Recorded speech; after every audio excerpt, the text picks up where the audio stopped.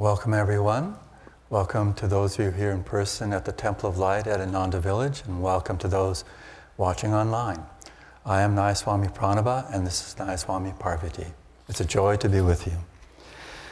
This reading is taken from Rays of the One Light with commentaries on the Bible and the Bhagavad Gita, written by Swami Kriyananda.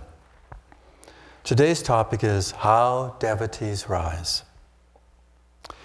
Truth is one and eternal. Realize oneness with it in your deathless self within. The following commentary is based on the teachings of Paramahansa Yogananda. Last week we asked the question, why do devotees fall? And we considered the downfall of Judas in this context. Jesus, in answer to Judas's criticism for allowing Mary to rub his feet with spikenard, a very costly ointment, said, "The poor always ye have with you, but me ye have not always." Jesus is saying here that there is one supreme injustice that needs eradication. Poverty, yes, but not of a material kind. Poverty in a spiritual sense. Divine blessings are not common in this world. They are extraordinary. When they come, we should give them priority above every other consideration. Never allow a moment of inner joy, for instance, to be set aside for lesser duties. Divine attunement is our highest priority. As Lahiri Mahashaya said, the guru of Yogananda's guru, to listen to the heart's inner sound, Om, which issues from the very center of your being, is man's highest duty. Mary, on this occasion, was not communing in inner silence with Christ's Spirit as she had been when Martha urged that she be reproached by Jesus for not helping out in the kitchen. Mary this time was serving outwardly, but in a very different spirit from the restless fussing for which Jesus had reprimanded her sister Martha. Those who see a radical difference between the paths of action and meditation should understand this distinction. To serve in the right spirit is necessary, for only thereby can we overcome our karmic tendencies toward restless activity. The important thing is that the spirit be allowed inwardly to be focused, that in everything we do, we act in loving service to the Lord. Therefore, the Bhagavad Gita says in the 3rd chapter, the state of freedom from action, that is, the eternal rest in the spirit, cannot be achieved without action. No one, by mere renunciation and outward non-involvement, can attain perfection. Whenever the Spirit of God descends upon you, however, remember the words of Jesus, "Me ye have not always with you." Thus, through Holy Scripture, God has spoken to mankind. Om.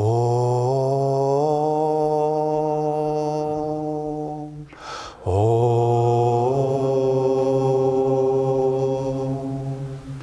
Om.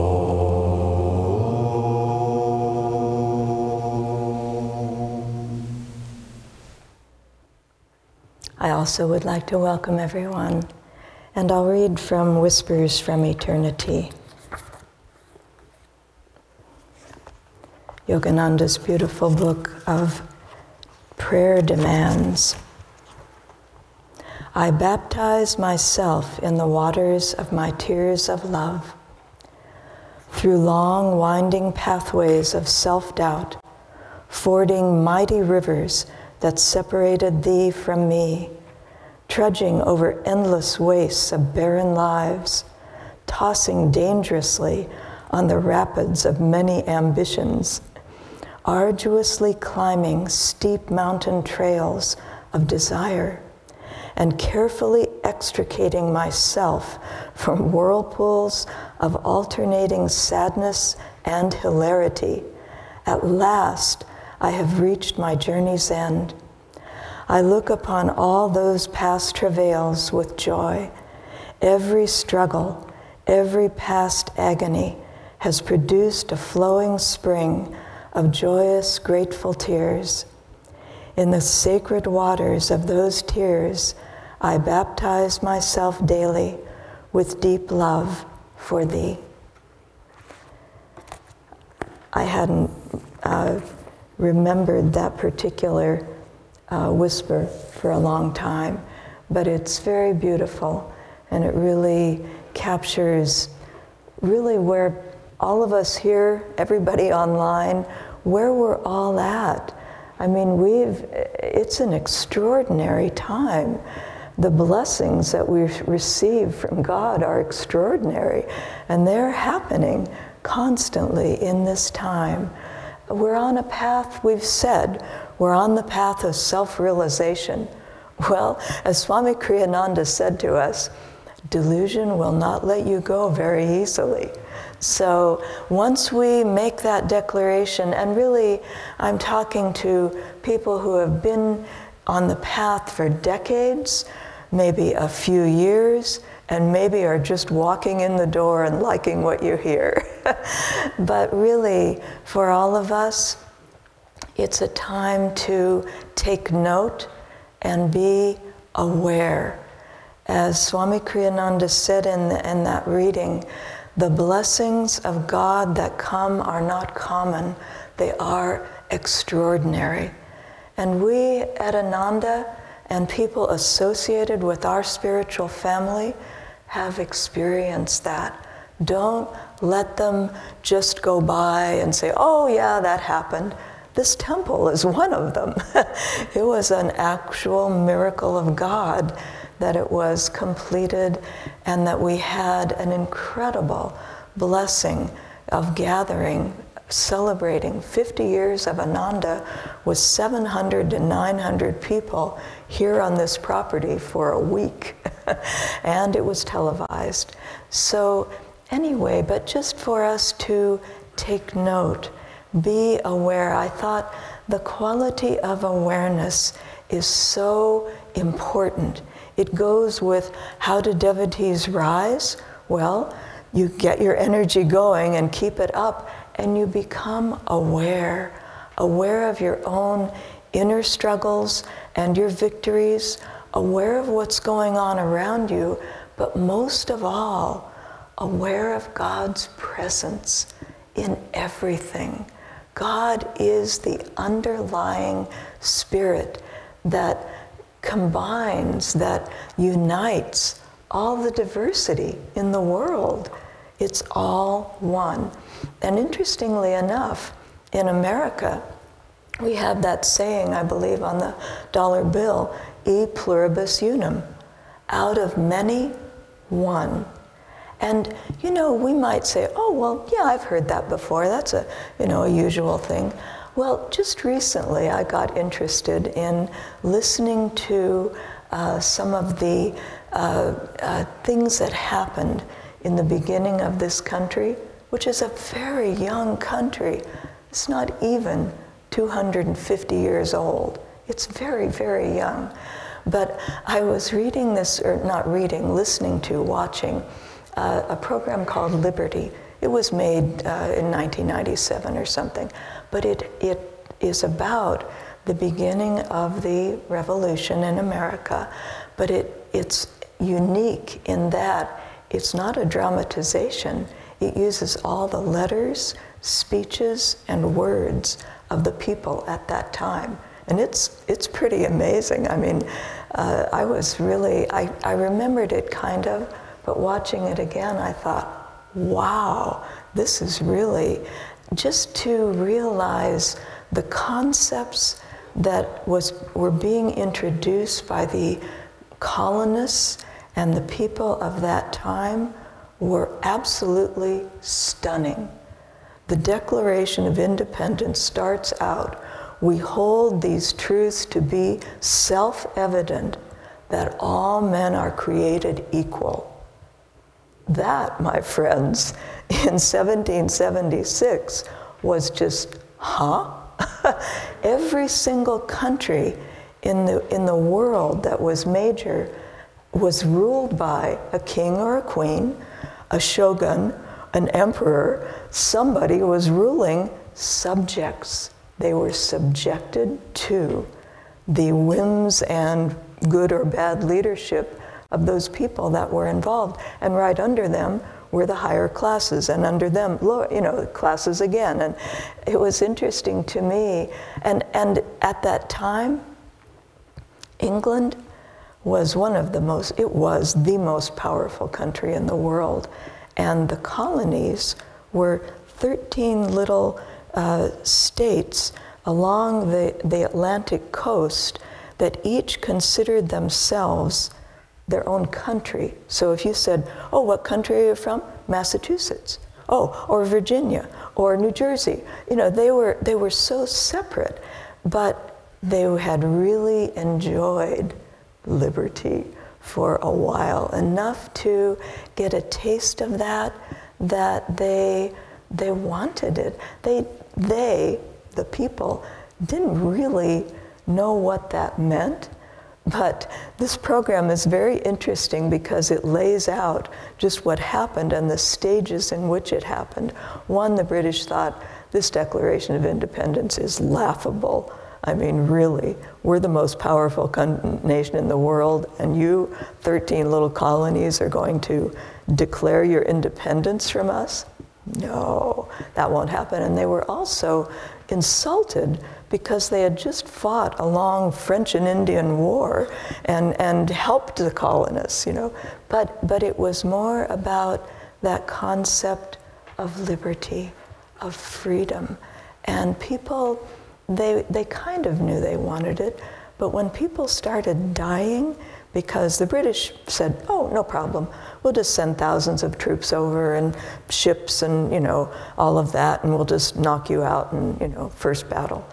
And it was interesting because what happened when people started dying and that first battle happened was they said, oh, wait a minute, we want liberty.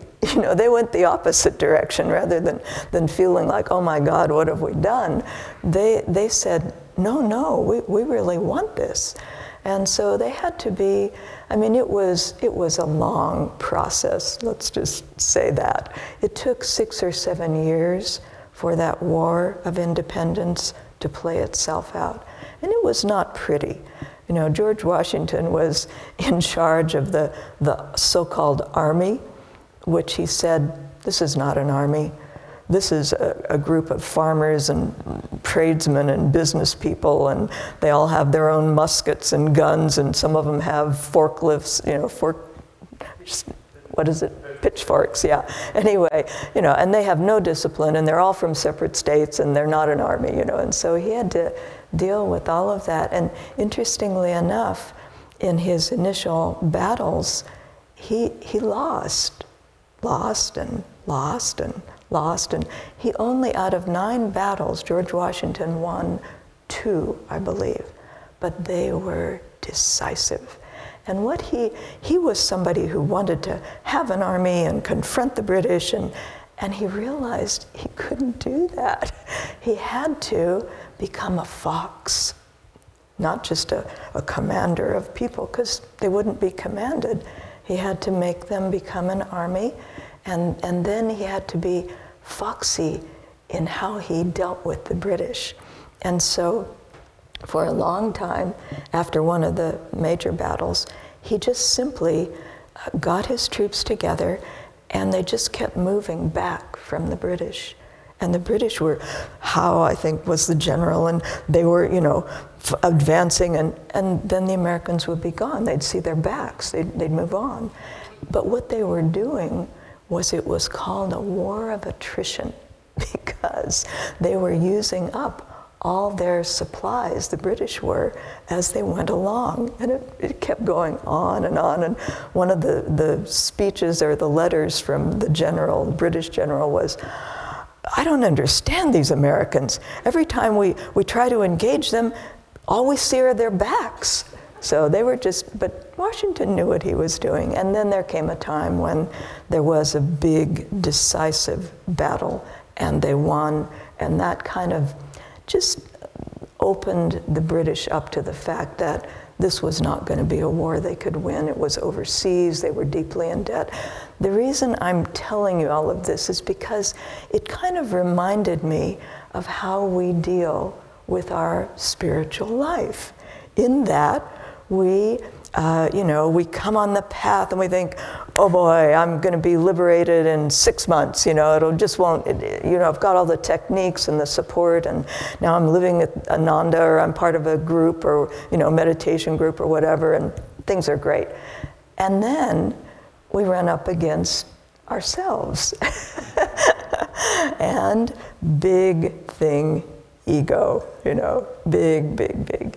And so for everybody, we all laugh because that's what it's about, It's not about winning, it's about eventually transforming yourself so that you do win the big battle, which comes after you lay the groundwork. And the laying of that groundwork, it just takes time. And you really have to pace yourself. A lot of times we'll say, this is a long distance run. And it really is, because we're talking about the battle of life is inner. It's about us transforming ourselves.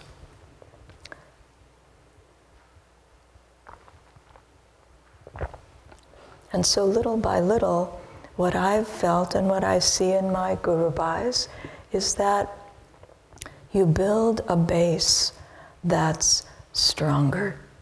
And in the beginning, you don't have that base, you don't really know much. And so, but you begin to build a base from which you can operate and from which you can move out into unknown territory. And you can begin to fight battles that, as Swami Kriyananda said, it's good in the beginning to fight the battles you can win. Pick your battles, in other words, and really look at what will work. Use common sense and look at the things that you'd like to move along, you'd like to establish. In the beginning, it can be things about your physical surroundings. It can be about your diet and, yoga postures and, just getting your health together and kind of establishing a routine with meditation, that you actually do meditate every day, and, that you actually do that. Because all of those things, they're what lays the groundwork for us to be able to fight those bigger battles and to become victorious. As we fight a battle and win it, it adds strength to us. But we're just biding our time, not biding our time, that's not the right phrase. We're building our strength. And for what? The bigger battles. Because for each of us, our karma, how we've come into this lifetime, there will be bigger battles. I mean, of course there will be. And, you need to be prepared for those, and also just to have the tools to make it possible to win those battles. And so the things that I was remembering and thinking about, just things that Swami Kriyananda, how he lived his life and things that he said to us. Sometimes, and he said this about Master, about Yogananda, he said sometimes the small things that he said were more important than the obvious, bigger things. And one thing that Swami Kriyananda said that I've always remembered, and it's not an easy one to use, but it's very, very important, is when you make a mistake, not if, when. We're all makes. If you're exploring spiritually, that's what it's about. You have to be willing to make mistakes and rectify that and move on. But when you make a mistake, that you say, it happened. In other words, neutralizing, attempting to anyway, neutralize, oh no, oh great, whatever, but neutralizing the reactions. And so it happened, like, okay, something, I did something really bad and everybody saw it. And so what am I going to do with that? Well, I'll say, if I can remember and do it, it happened. Not to excuse what you did, but to put it in a neutral space so that you can then, rather than reacting, you can then choose how to face it, how to gain from it, how to grow from it, how to move forward. And another thing, so that's a very important and useful tool. It happened. And then let's try to deal with the rest of it. In other words, if we allow ourselves, and everybody does this, down you go, guilt. Oh no, I did it and everybody saw I feel so bad and, I feel so bad, But the energy really drops. And interestingly enough, I was also remembering that when Swami Kriyananda introduced the superconscious living exercises, one of the charts that was introduced, and he talked about this, he said, when you're facing a big test, the energy is like this, the test is big, and you have to meet that to get the most out of that test. You have to raise your energy up to where it needs to go. And most of the time, we're saying, oh no, the energy drops, and we don't meet it. And I just want that image to kind of stick in your mind and to work with it. These are things that are not easy to do, but they really work if you can remember and start small. Small things happen, meet it. Oh, look what I did, and you raise your energy. You find if you can do that you gain the most from it. You understand the test, and you also are able to gain from it energy rather than losing energy completely. So it's a very helpful thing.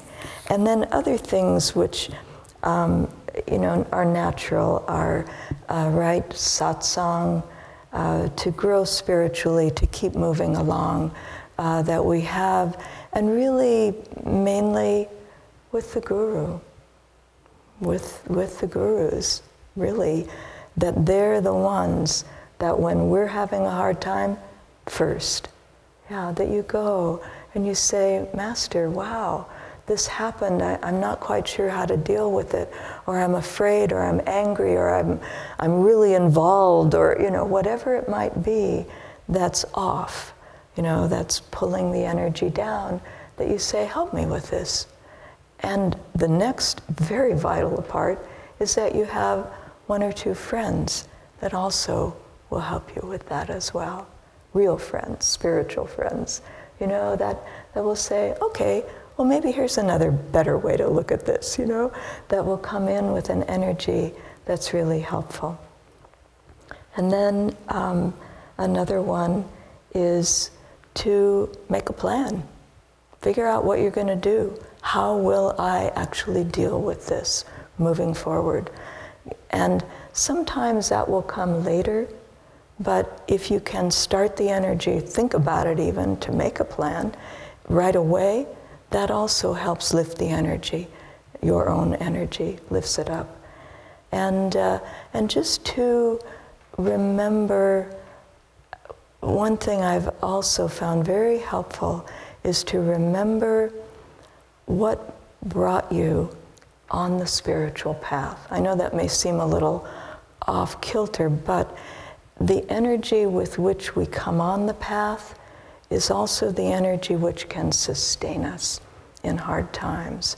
And so just to keep in mind how we were feeling at the time that we came on the path, and how we can use that momentum, that inspiration moving forward.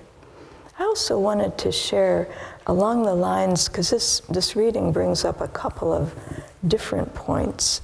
And one of them is that idea that we need to be aware of the grace that's coming to us, of the extraordinary blessings that we are receiving, maybe every day, who knows, if we're aware. But I just was remembering this instance where we went, and it's about the man, Pastor Richard Wurmbrand. And he was traveling around California in 1978, I believe. And we went to see him, a little group of us up in Chico. He was giving a talk. And I remember at the time just feeling like the people he was talking to, I felt like he was trying to wake them up. You know, he was so strong and just, you know, trying to get them going and talking about all the people that were suffering and they should know about it. And people were just pretty quiet sitting there. So I don't know that it was working or what he felt about it. But then about a month or two later, he came to a local school in town, and a Christian school. And a whole bunch of us, because Swami had talked to us about him and just really appreciated his courage and his spiritual energy in very dire circumstances in Romania, in prison. And so a bunch of us went. Swami went, and there were probably, I don't know, 60 of us that went. And they had a little dinner ahead of time, and we just, you know, we let them know we were coming. But as it turned out, when Richard Wurmbrand went to give his talk, we were sitting in front of him because there were so many of us, and the rest of the people, the Christians, were sitting behind him from this school. And so when he spoke, the thing that really impressed me was it was a completely different talk. And he really was looking at Swami Kriyananda pretty much the whole time. I happened to be sitting behind Swami, and so it was like, wow, he's just talking to Swami. But what happened was he started talking about his experiences. And he talked about things that were like listening to, you know, the sound, you know, that comes and it's of Jesus. And then he told a story, very brief, about a man who was very old and was still in prison in Romania. And he said, this brother could be free today if he said 3 words, I deny Christ. And he said, and I thought he'd take off in a totally different direction, but he said, and that brother, he can't do that because you see, he is Christ. He you know, he's become that. So who is to deny who? I mean, I was sitting there going, whoa, what is he saying? He's a Christian, you know, this is not how Christians would talk. But it was I found it deeply inspiring. And at a certain point, he kind of came to and he looked at Swami and he looked at all of us and he said, are all the women in your community beautiful? Are they required to be beautiful? And Swami laughed and he said, no, they become so. They become so. But anyway, but the reason I'm saying that, one, for just the story in itself, but other people came there and I mentioned it to someone and they said, oh, gosh, I didn't remember that. I was like thrilled. It was so inspiring. But another person from Ananda said, no, I don't really remember all of that.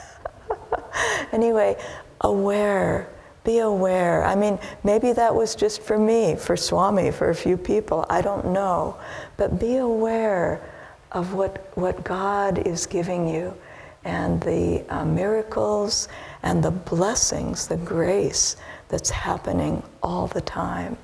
And so just and with tests, with how devotees rise, you have to use common sense.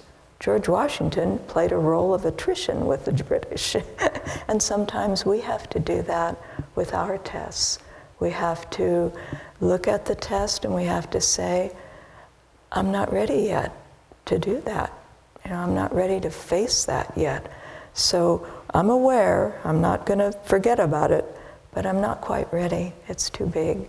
And so we build our strength and we come back to it later We don't, in other words, it kind of diminishes in largeness as we build the light in us. That's how it works, you know. It's that we build that light, and then the tests seem smaller because we're bigger, we're stronger, we're able to deal with it in a better way. So those are just some thoughts, and really to try at all costs and try very hard not to get caught in guilt and, you know, feeling bad and wallow. I remember at one point I did do that. This was many years ago. I did that. And I thought, okay, so now you've got to crawl back up out of this hole. You know, you dig yourself down into a hole, and then mentally you have to lift yourself back up again. So you can do as you like, but nice to bypass the deep holes and just keep going. And, you know, quite frankly, the deep holes they're almost inevitable. We'll make the mistakes. It's how we learn. But to know that we are incredibly blessed in this lifetime. We have a path that is clear, that is loving, that is supportive, that you have Guru Bhais all over the world to help people in their spiritual lives. So take advantage of it all, enjoy your spiritual life, and be very aware of those spiritual blessings that are happening for you all the time, every day. Home is a green hill, home is a wind, blowing betrayal far, far away. Home is the knowledge heaven is near. Home's the end of the fray.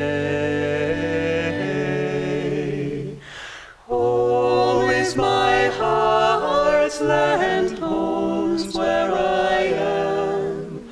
Nothing can dim the light of my soul.